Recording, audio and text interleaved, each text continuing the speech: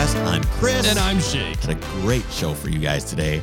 I'm excited about it. I don't know what it is. I have no idea what's going on. I showed you a few photos before, though. Yeah, but I don't Give you remember. A little tease Yeah, what but we're talking about. I'm getting old in my senility. That was yesterday. Well, like I said, yesterday was a frustrating day, as everybody learned on the podcast last week. It was a frustrating experience. Yes. Regardless, I have an awesome story that is close to home for Chris and I, literally. All right. But before we dig into that, let's take a moment to talk about Petrolbox. And before I get into the ad, I realized that every month that goes by and we get a new t-shirt, I am more and more likely to be wearing the same outfit as both you and my dad. Because I got my dad a Petrolbox prescription, not a drug. Yeah, well, although it's kind of a cool drug.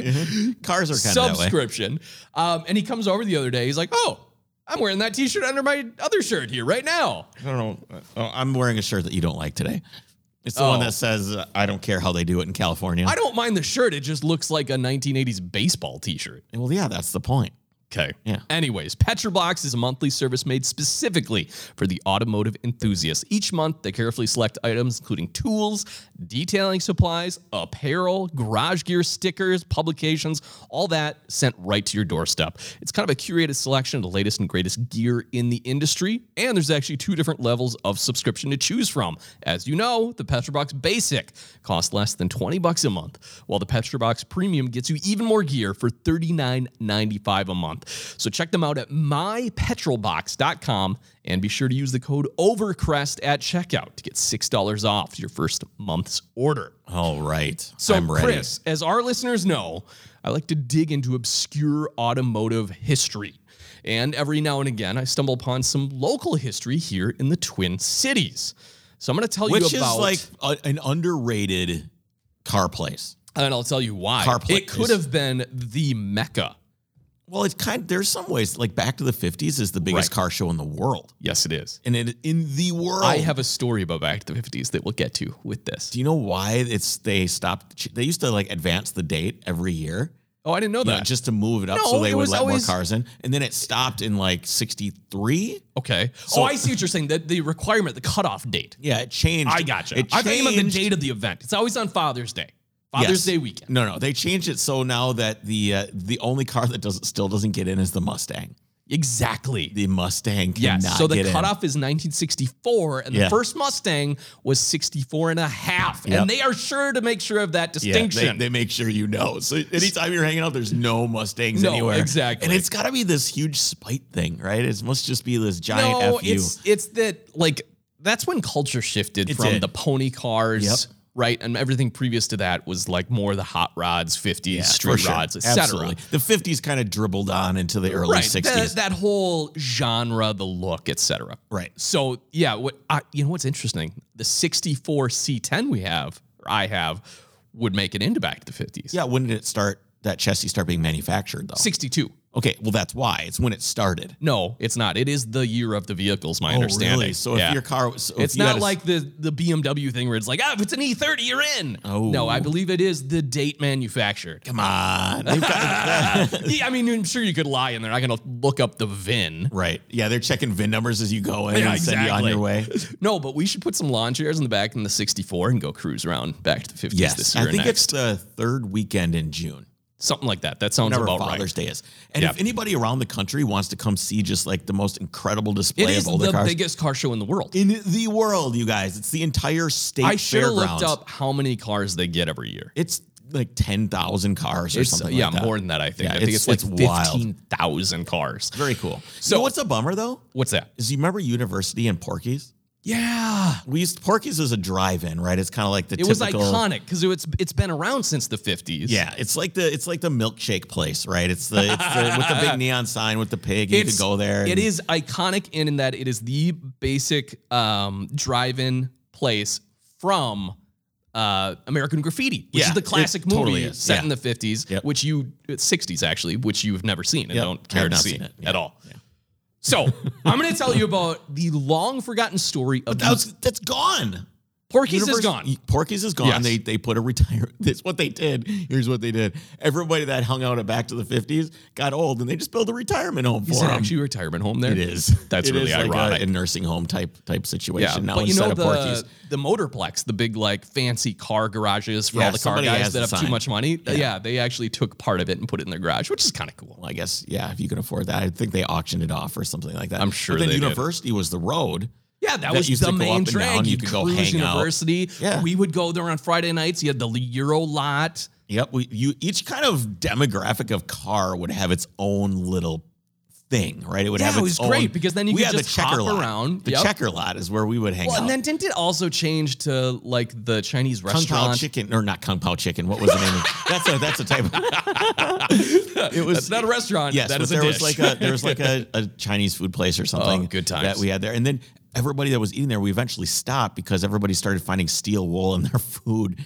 And then they got Wait, they got what? like there was like you would be eating your food, and you'd be like, what's that? And you'd pull steel wool and like from scrubby brushes out of your food. And then they went and had a health inspection and they failed miserably, like cockroaches all over the place. Oh. And we're like, ooh, maybe we not. ate there for a long time. But I didn't because I'm super picky with food, so I never ate any steel wool with cockroach meals. Well, that's good. All right, All right. back to our story, Chris. That's sad though. It is sad. It's sad that there's no real cruising thing anymore. I know. It was such like a hub that had been It going on was. for decades and Yes. decades, and now it's gone. And I really do think, yeah. and the car culture here in Minneapolis isn't quite what it used to be. The Euro scene, the hot rod scene. There's guys all over the place. They're still doing things. Right, but there's no central. It was every week, Friday night, we would get, like, me and the guys would go out, park our lawn chairs, and Yeah. hang out. And it was awesome. And I feel like the entire culture lost something when that disappeared. For anybody that's in California, it's like our Van Nuys is our University Avenue. Yeah. And it's gone. Milwaukee has Highway 100. Our University Avenue. You know, there's every big place has a place like this, and now we don't. It sucks. I know. Rest That's in progress. peace, University. Yeah, progress. Yeah. Well, let me tell you about this progress All right. from the 1920s. I'm going to tell you about the long-forgotten story of the Twin Cities Motor Speedway. Okay. It was going to be one of the greatest racetracks in the country, designed to rival the Indianapolis Speedway right here in our backyard. But as with all When these was the stories, Indianapolis Motor Speedway conceived? I will tell you that. Okay. Right after this, actually. Okay. But with all these stories, we got to get back to the start of everything. We can't get ahead of ourselves. So from the first appearance, horseless carriages were heralded as being better than a horse and faster, Chris. And interestingly enough, it was doctors that were some of the first proponents for these newfangled vehicles, which I personally really like the idea of, seeing as how my wife's a physician and is a true car enthusiast. It makes me think that I'm married to like kind of a long line of doctor petrol heads, Yeah, right? Sure. And it kind of makes sense when you think about it, because these early cars weren't cheap, so certainly not everyone could afford them. Right. You had to be a physician or some sort of engineer, architect, something Right, but or another. it wasn't just a status symbol.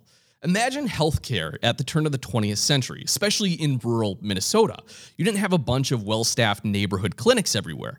No, instead, you have a few doctors that would make house calls all over the countryside. With their little leather bags Yes, they had. in a journey usually taking hours to get there. So hopefully your ailment wasn't that bad. It's not like you're dialing 911. Yeah, there was no emergency rooms Yeah. either. So the American Medical Journal, which is a publication that still exists and is in circulation today and still disgusts me every single month, Chris, when it shows up in our mailbox. It disgusts you? horrendous ailment pictured on the cover Oh, geez. every month, right? And I bet your wife is like, oh, look at this. And you're like, Yeah, basically. It's always pus. It's like yellow pus coming out of some orifice. I'm like, why would you put this on the cover of a magazine? Because I'm sure if that's your she's interest, they're completely like, desensitized they're like, to it. ooh, what is this? What infection have we here? Exactly. Yeah, it looks like Cletus got kicked in the face by a horse again. That was like one of the first way back in the day. Oh, that's that what it was- yeah, that was it from- was just from like the a horseshoe 1900s. shaped thing with pus coming out Yeah, of it. obviously, that's terrible. So the That's American such a terrible word. what? Pus? Yeah, it's like It's you know what it is? It's an onomatopoeia. It's like pop or bang. Pus. oh no, dude, no. Anyways, the American Medical Journal raised the topic of the automobile way back in 1906. It questioned readers about the merits of the automobile versus the horse, almost all of the 68 respondents that wrote in favored the automobile. Dr. C.E. Rogers of Montevideo recommended a car of at least 12 horsepower and a top speed of 40 miles per hour, which makes for an incredible pace for rutted, muddy country roads. Do you think anybody back then grabbed like 3 horses and put them on a carriage and called it the 3 horsepower carriage? Or if his buddy got a car and had 12 horses, he put 13 horses on his thing, just like keeping up with the Joneses kind of type of deal? Well, they did race them back to back, which I'll get to in a minute. Nice. So that was Dr. C.E. Rogers. Dr. F.E. Daigneault of Austin. Why has everyone got 2 initials and then their name? I don't know. That's just how it was. Yeah. Yeah. Anyways, Dr. F.E. Daigneault of Austin wrote that he was wasting too much time on the road with his horse and buggy. He dispensed with his rig and bought an auto in 1903. And another physician, an early automobile enthusiast, Dr. Charles E. Dutton of Minneapolis, would soon play a much larger role in automotive history. So although doctors were many of the first adapters of new automobiles, it didn't take long for society as a whole to become enamored with these newfangled contraptions. And as much of a practical invention as cars were, they were also somewhat of a spectacle, as you can imagine, especially when you're racing at speed. Imagine, if you will, you're used to seeing horses trotting along relatively quietly at a leisurely pace. You know what's kind of funny is that a horse kind of makes the same sound as a Harley. So clump. At a gallop. What if they're idling and they just sit there and just trot in pace? Like that's the idle, right? Yeah, exactly. Just like stamping up and down. Yeah. But when they're at a gallop, it sounds just like that. It's like. Yeah, exactly. So what's interesting to think about though, Chris, that trotting along of a horse, that's the norm for thousands of years. Yeah. Then all of a sudden, these noisy, rattling. Can you imagine the first guy that saw a horse and was like, I'm gonna ride that thing. I'm getting on that thing. It's probably the same thing he thought when first time he saw a woman, too. Yes, exactly. So you have horses, and then you have these noisy, rattling death traps starting to become more commonplace. And more than that, they start to become faster, much faster. As such, auto racing became a huge attraction for towns all over the country, with dirt circle tracks popping up for the singular use of selling tickets to the spectacle of auto racing. Or, in many cases, horse racing tracks would simply be used to race cars, sometimes against the very horses themselves. Which, fun fact, Chris, in the equestrian world, you've probably heard of the term quarter horse, right? No, I have not. Quarter horse is like a breed or a type of horse. Well, quarter horses are bred to race in quarter-mile races. Okay. So they're more of like a sprint racing horse. Sure. And so the first quarter-mile drag races were actually held with cars racing against these specially bred racing horses. So this is where the quarter mile comes from. Exactly. This is the origin of why we do it in the quarter mile. And in the beginning, the horses would always win. Well, yeah, I would think so. It's these little What an awesome time that must have been to be the guy. What's the quarter mile time of a horse? I have no idea. How did you not look this up immediately? I don't know. I'm not thinking. All right, I've got to find it. Look at what the quarter mile time of a horse is. While you do that, I want all our listeners to imagine that you're the guy racing his car, just tinkering away in your little shed out back, trying new, never thought of methods to like squeeze out a little more power and more speed to try to beat the horse. Do you know what a quarter mile is? Is 2 furlongs. Oh. It's 2 furlongs. So the highest race speed ever recorded over 2 furlongs is... Is this from a standing start? I assume. And probably, yeah. It's Okay. just this is a horse race. What do you think his top speed was? Top speed? Yeah, top speed of this horse. What Its does a name horse was do? Maybe does it Winning Brew. In can a horse do 40? Oh, it was in 2008. Oh, a a recent horse. Yeah, this is 2008. So it's got all the good. It's been juiced. It's got the breed. Juiced, yeah. Well, it's got the breeding going on. It definitely. I'm going to say, knowing nothing about horse speeds, 40 miles an hour. 44 Okay. miles per hour in 20.5 seconds. Okay. So that's technically faster than some cars I've owned. Yeah, exactly. For sure. So imagine you're this guy who's just tinkering away. Yeah, I'm going to go to try bump up the compression to beat Seabiscuit this weekend. Nothing? I'm sorry. No joke. You're supposed to laugh there. I'm sorry. I thought you were gonna be into that. I was reading about the Winning Brew. It's a 2-year-old Philly thoroughbred. Did he race against any cars? Well, no, not in 2000. In 2008, no. It's probably going to that would have been a horse quick race. versus what, a Tesla Model S? So, seeing the public interest in such events, the Minnesota State Fair Board went to sponsor its first auto race in 1907 using the existing dirt oval track used for horse racing. Which, fun fact, this is the same track that existed at the fairgrounds up until 2002. This is a racetrack that you're talking about. The dirt track was originally... This is the one you sent me a picture of? No. Oh, okay. Just wait for that one. Okay. The dirt track was originally a 1-mile oval, which was reconfigured in 1939 to be a half-mile oval, and was finally paved in the 50s in its heyday, which would attract the who's who of NASCAR racing right in the Minnesota State Fair. And I didn't even realize they completely removed the track in 2002 if you go to the fairgrounds, which is sort of sad. And I actually remember being a kid walking the high banking of that track with my dad. So he was big into hot rods when I was growing up, and we'd always go to the swap meet at Back to the 50s, just held on the old racetrack there. Yep. And as I was writing this story, I was reminded of one memory in particular. I must have been super young, maybe 4 or 5, walking around, looking at all the car parts and miscellaneous junk How that tall people were you had. at 4 years old? About the same height. Okay. That's kind of what I was going to get at. Yeah. I peaked early. No, but I remember walking around. I was young, looking at all the car parts and just junk that people have. Yeah, but it's all strewn out on tables. Yeah, there's all of these like little mini bikes, and sometimes there's snowmobiles, and just all it's kinds just of miscellaneous junk, and some people just bring junk and no treasures, right? And I am sitting there. They bring the same junk every year. And so I'm struggling to keep up with my dad on what seemed like an impossibly steep pavement because everything's banked. And I remember I had an old cast iron John Deere pedal tractor. I think my parents actually still have it up in the rafters, and it's probably worth a ton of money at this point, being a collector's item, because it was old back then. Right. But regardless, I had this really cool pedal tractor, and I remember reading through all my like picture books and being a good Wisconsin boy. I knew a tractor was worthless if it didn't have a job to do, Chris. So as we're walking around along all these vendor tables at the swap meet, I see one guy that had a small tined blade off of a big like farm implement or plow or a tiller or something. And it was only one of the individual like rake type attachments, right, of which I'm sure there was a whole lineup of the actual implement. But there it was, John Deere green, and in my mind, perfect for my little pedal tractor. And I remember my dad asking about it and hearing it was probably like $5 or something. And I think my dad made some remark like, yeah, we'll come back to it if it's still available. Now, either I didn't understand how commercial transactions worked at age 4, or I was so enamored by my newfound John Deere implement that I didn't want to see it sold out from under us. And as we continued to walk along the line of vendors, my dad heard someone shouting after him, sir? As my dad looked back, here young Jake was dragging the tool behind me. I remember my dad being embarrassed and, giving the guy $5 for it.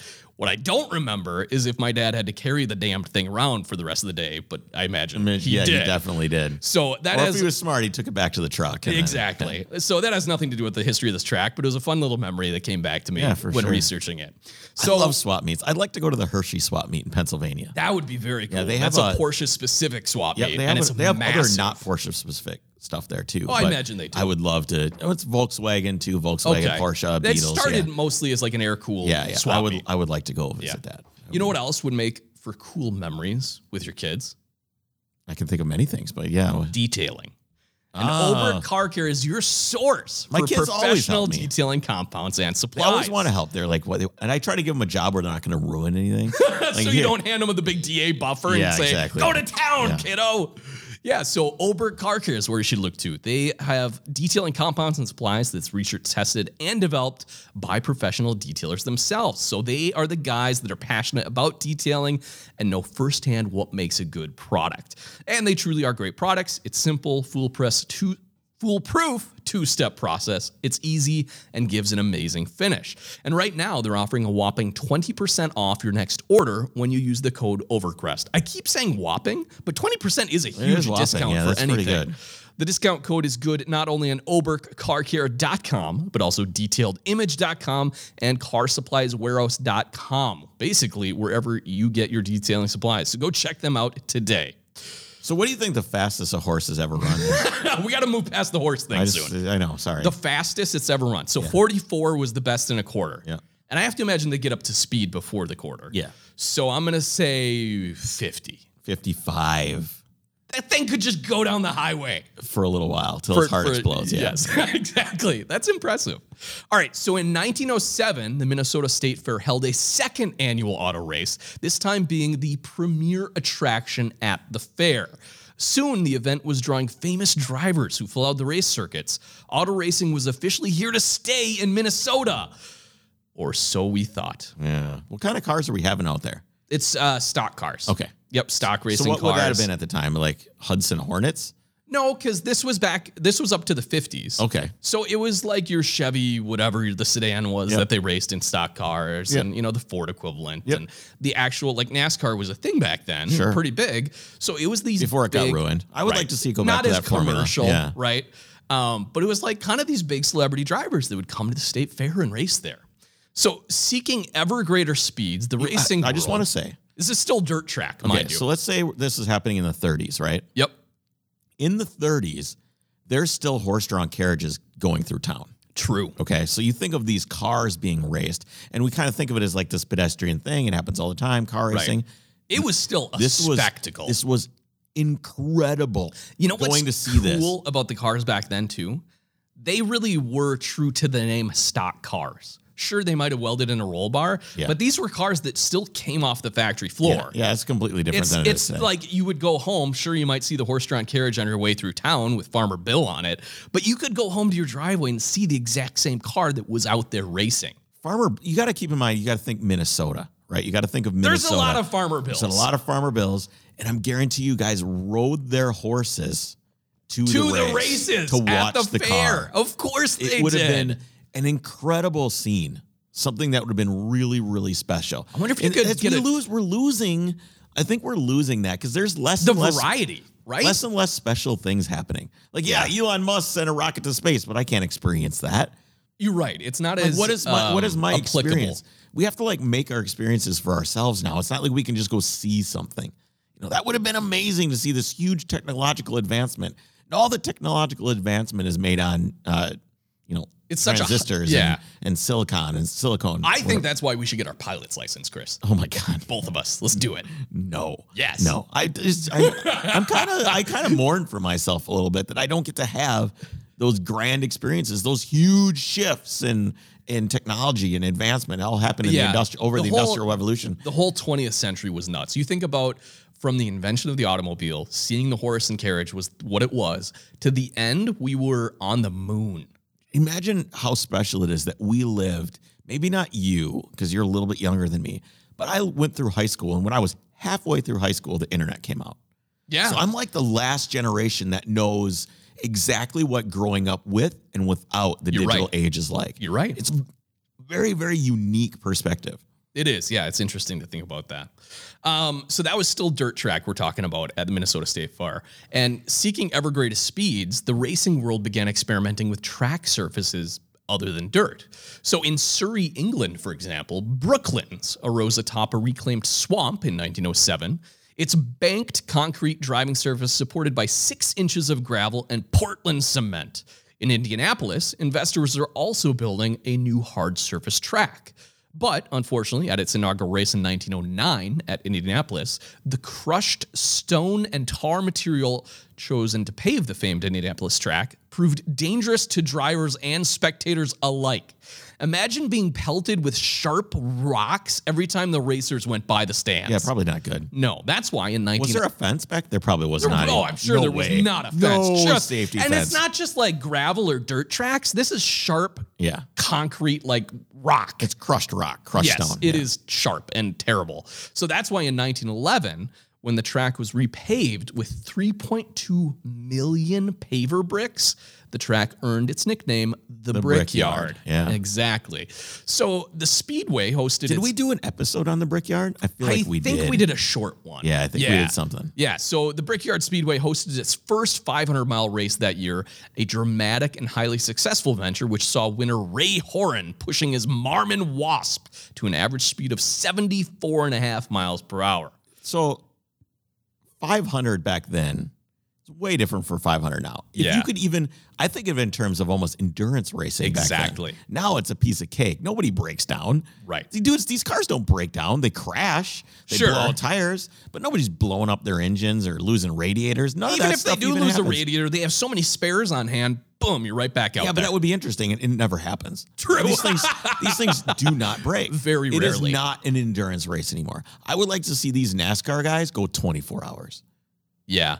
Well, that's why I do Let's think do it. they're when they do Call them up. road circuits. Dial them up. I will dial them up. Yeah, just tell them their say personal Chris, number. Say Chris says, Yeah, you guys need to you do. got to go It's 24 boring. hours. You guys never call You know back what? on 24 the. hours can be boring too. You're not going to sit there in front of it the whole thing. No, but you can check back in every once in a while. Yeah, but then you're going to miss the big thing that whatever you wanted to see happen. I think it would be just as interesting, which is not that interesting, but for longer. But for a longer I time. gotcha. Yeah. All right. Anyways, by 1914, the Indianapolis track was so successful that the track's founders were looking to build another track in a different city. With Minnesota's already burgeoning state fair race, it seemed like the perfect location. Enter Frank H. Wheeler. Born in Manchester, Hell of a name Iowa. for a car guy. Yeah, born in Manchester, Iowa, not England. I was like, oh. At the turn of the 20th century, he became a successful businessman as the principal owner of the Wheeler-Shebler Carburetor Company, and later, What do they make carburetors for, I wonder? I don't know, Wheeler-Shebler stuff, Okay. as well as later director of the Stutz Fire Engine Company. He became enamored with auto racing and together with 3 other partners invested his millions in the development of the Indianapolis Motor Speedway. In 1914, Wheeler and his son took the train to Minneapolis to explore the possibilities for a track at that location. All kinds of stuff, Jake. What? The Ford Model A had a Wheeler Oh, did Chevrolet it? So carburetor this was on like it. the carburetor. This is the carburetor. I at the time. gotcha. Yeah. I didn't know it by name. Yeah. You know, like Rochester and some other ones Yeah. from back there, Yeah. but that's okay. So this guy did have his money. He was a dude. He yes, was a guy. he was. So there he linked up with none other than Dr. Charles Dutton, who we mentioned earlier in the story. Dr. Charles Dutton held impressive offices in the medical field as a practicing physician and head of health commissioning in Minneapolis. However, while his profession may have been medicine, his passion was cars. In fact, Dr. Charles Dutton was the most influential automobilist in the Twin Cities. Ooh, automobilist. We need to bring that term automobilist back. Be like, What's the hey definition? man, nice to meet you. What are you into? Golfing, fishing? No, I'm actually an avid automobilist. I'm going to look that up in the dictionary It's right just now. like and see what the dictionary. it's just an automotive Oh, yeah. enthusiast. Automobilist, someone who drives or travels in an automobile. Motorist, driver, the operator of a motor vehicle. It is not a special term. No, it's not. It's It just is anyone anybody- that drives a car is an automobilist. At one point, it was very, very interesting. I'm sure. Yes, it was. You know, were you a horsist? What would you That sounds bad. That sounds dirty for some reason. that guy is a horsist. You're a horsist. He got charged with horsist and went to prison for 50 years. He was horsing around. Oh no. So by 1915, the 53-year-old surgeon held offices in both the Minneapolis chapter and National American Automobile Association. Furthermore, he was the primary driver of either the pace car or the Pathfinder car that set the routes for long-distance races, such as the Minneapolis to Helena race of 1911, Helena, where's that? Georgia, No shit. which apparently is a whole other history topic I need to dig into. Wow. There was some big long-distance overland race that they used to do. Sounds awesome. I know. So Wheeler, feeling that he had found just the right person to assist him, formed a Speedway board of directors made up of Twin Cities businessmen with himself as the president. One thing that's cool about the development of this track is I found records of all of these guys' early correspondence. In 1914, Wheeler sent the following letter to Dr. Dutton. Your architect was here yesterday, and I laid out the Speedway plans very carefully to him. I hope your people are going ahead to get things moving, as St. Paul and Minneapolis are the best spots on this earth to build a big speedway, and we have the right ground. Why is it the best place? I think because there is already this interest here. It's a good-sized city at that time already, and it's all this open land. Nothing's been done here. Why not build it in Detroit? You know, maybe there just wasn't enough interest or something. I don't know. Or open space. Everybody underestimates Minneapolis too. They think it's just this little like puddle in the middle of this. for sure. Like it's they just drive by it like it's the water inside of a pothole. It's just like it's just nothing. But Well, we do have a lot of lakes. We do, but there's like 2.5 million people here. Yeah, it's a decent it's size. no Los Angeles, but it's still. No, but it's a metropolis. You know what I like best about Minneapolis? What's that? I hate the weather here. I truly do. But one of the best things As we about look it outside and it's dreary and drizzling. is you have most cities have a loop around them. Mm-hmm. You get outside that loop, and it's like you're not in the city anymore. Here, you mean? Yeah. Yeah. It doesn't go on and on and on forever and ever. You don't have to Especially from where I live, I can go 5 minutes and be in Farm Fields, Yeah. and I can go 5 minutes and be downtown St. Paul. Yeah, it's pretty cool in that way, and it's still a very urban city. You know, there's a lot of for sure. There's a lot of automobilists around. Not many people horsing around. That is true. So these men purchased over 340 acres of farmland just west of Fort Snelling, and work began in the spring of 1915, just a few months before the planned opening on Labor Day. So this is 1915? Yes. Okay, this is right before World War One. Yes. Okay. Some 300,000 cubic yards of earth were moved in grading for the track, with over 1,500 men and horses. 6 wooden grandstands with boxes for 75,000 spectators were sent up, Wow. along with bleachers for another 25,000 people. How does this compare to the Daytona or the Indianapolis Speedway? This It's is supposed to be way bigger. Yeah, this is the way bigger. same size or slightly bigger. Wow. 3.5 million feet of lumber and 30,000 barrels of cement were provided for the track. The concrete was laid in a record-breaking 35 days, completing the task on August 26th, just 9 days before the big race.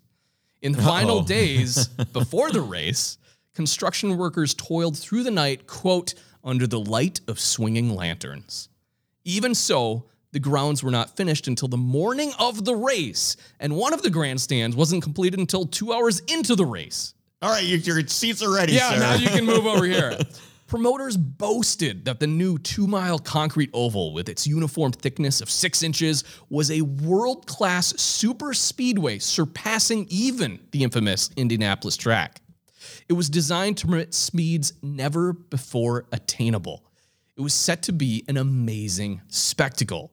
The Minneapolis Tribune proclaimed that, numerically speaking, tomorrow will probably be the greatest day in the history of Minneapolis. The greatest day in the history of Minneapolis, Chris, because they're opening the speedway. I mean, I was thinking of Avis was the fastest racetrack in the world, Yeah. right? Which was in Berlin, right? Right. It's extremely fast. It's basically 2 little hairpins and then just these massive straights. Not really built for racing necessarily. Right. That's true. That's a but good that point. was in 1921. So that hadn't been around yet. had not been- So this did not was exist going yet. to be the greatest This was track it. This in was the the world. greatest track in the world. Exactly. The Minneapolis Journal headline predicted, quote, $1 million speedway will attract thousands on Saturday. And the next day's paper read, drivers set for auto derby. The Journal went on to describe the new speedway. Quote, this 2-mile concrete ultra-modern shrine of King Speed, on which in elimination trials the rubber-tired projectiles have hurtled through space at a rate in excess of 100 miles per hour, is a triumph in construction and engineering skill. I like that. I like the King Speed. King Speed. The Tribune thoughtfully provided unsophisticated Minneapolis speed lovers with instructions on how to pronounce names such as Peugeot. Don't try to pronounce it as spelled, they advised. Puget? Yeah, Puget? yeah, exactly. Say it instead this way, P-E-R-H-O. Where the R comes from, no Perho? man knows. Wait.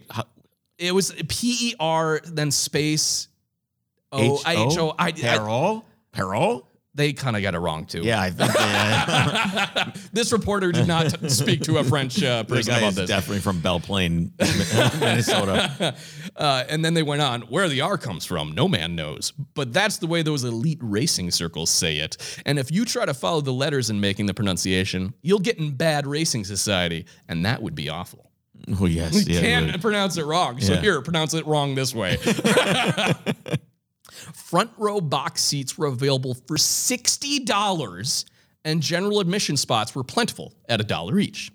Track officials had talked of many entrants for the qualifying trials and expected to eliminate those not qualifying at least 84 miles per hour, which was an insane speed for Wait, this how much day. was a ticket?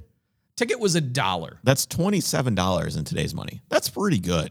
That's excellent, actually. Yeah. Yeah. But there was a gate admission fee as well of $2. I didn't go into the breakdown. Okay, so it's $3.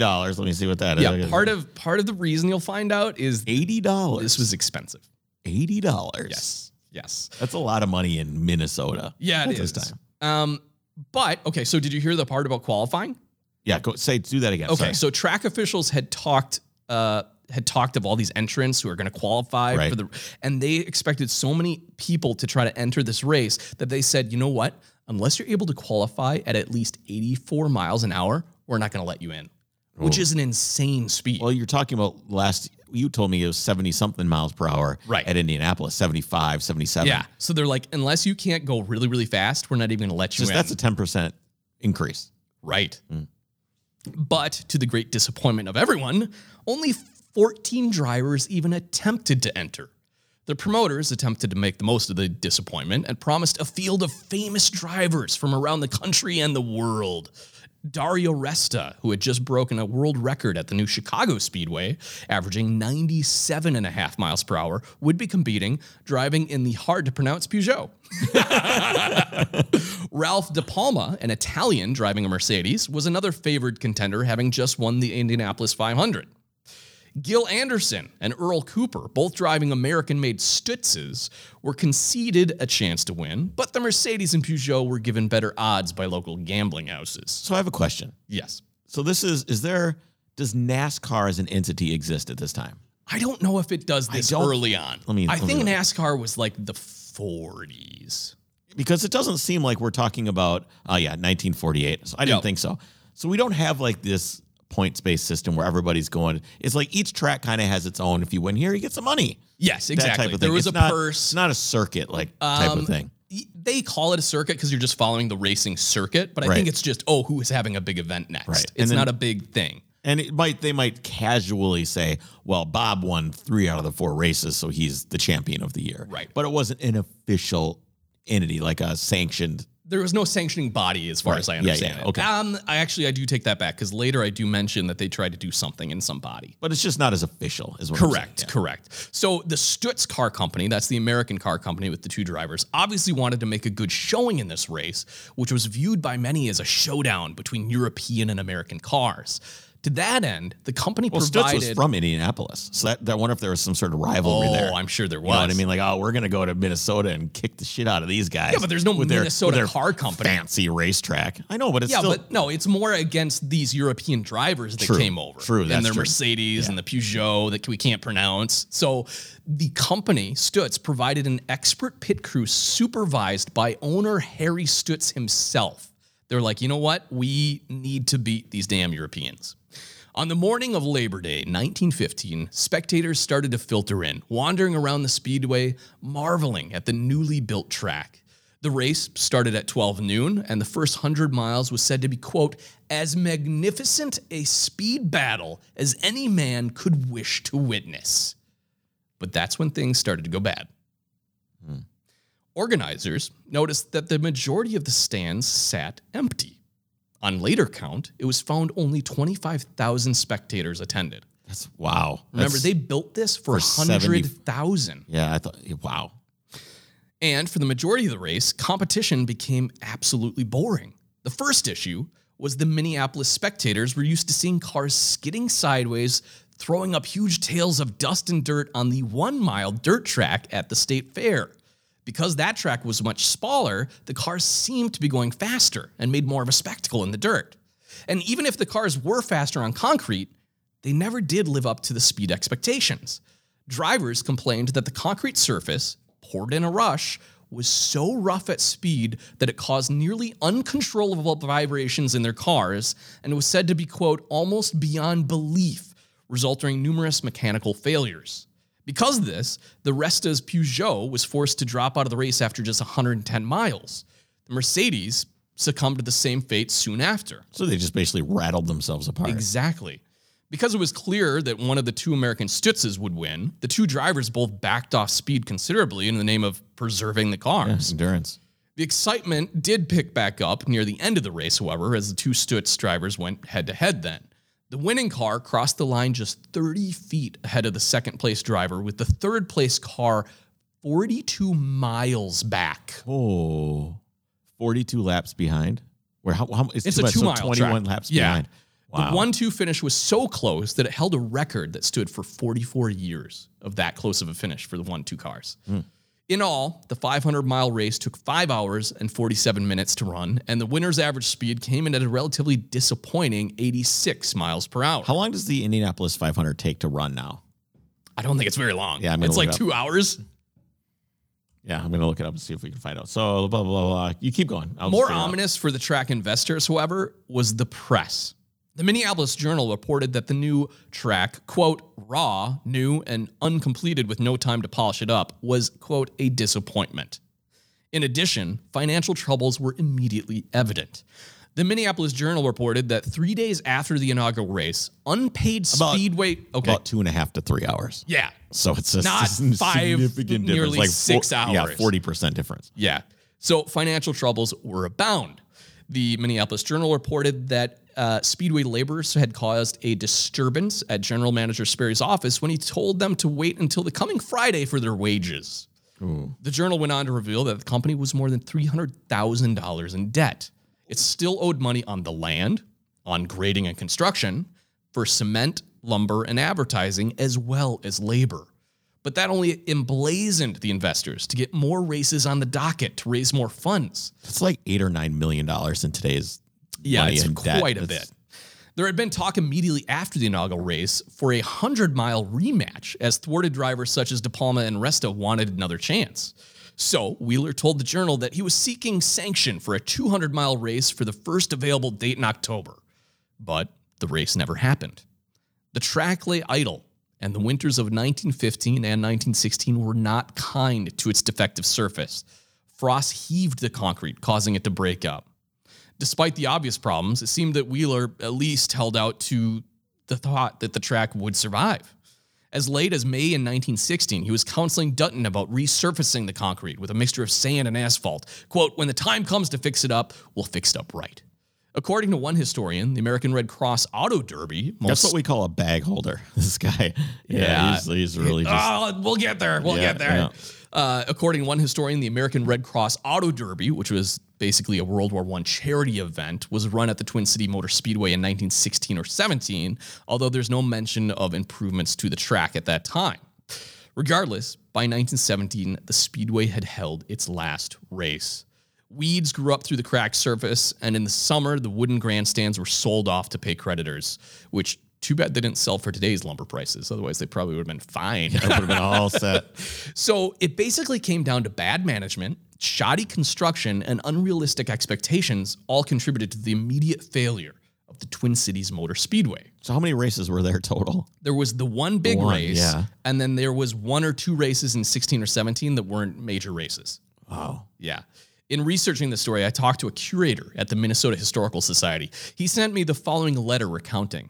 In researching this story, I actually talked to a curator at the Minnesota Historical Society. Because you were trying to find all kinds of people to talk to about this. There's really old articles about this, and certainly no one from 1915 is still alive. Right. But even the guys who wrote articles and did a ton of research on this, there was one guy who was actually a physician who kind of tied in and really played up the whole physician tie-in, how doctors were really big proponents of cars. Right. He wrote this amazing article, but he had just passed away too. So everyone I tried to get a hold of, there just wasn't anyone around. Yeah.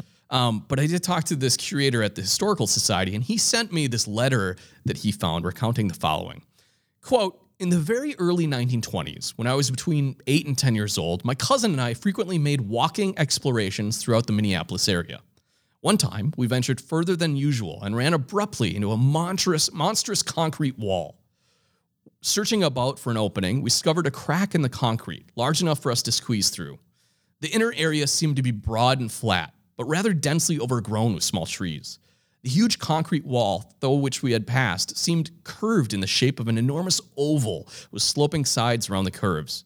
Not being familiar with the historic facts of Minneapolis, it was not until much later that we learned that we had stumbled into the remnants of the once famous Minneapolis Speedway. So that gives you an idea of just how quickly the track was in like 1920. fell into ruins. It's like 5 years. It was just done. Done.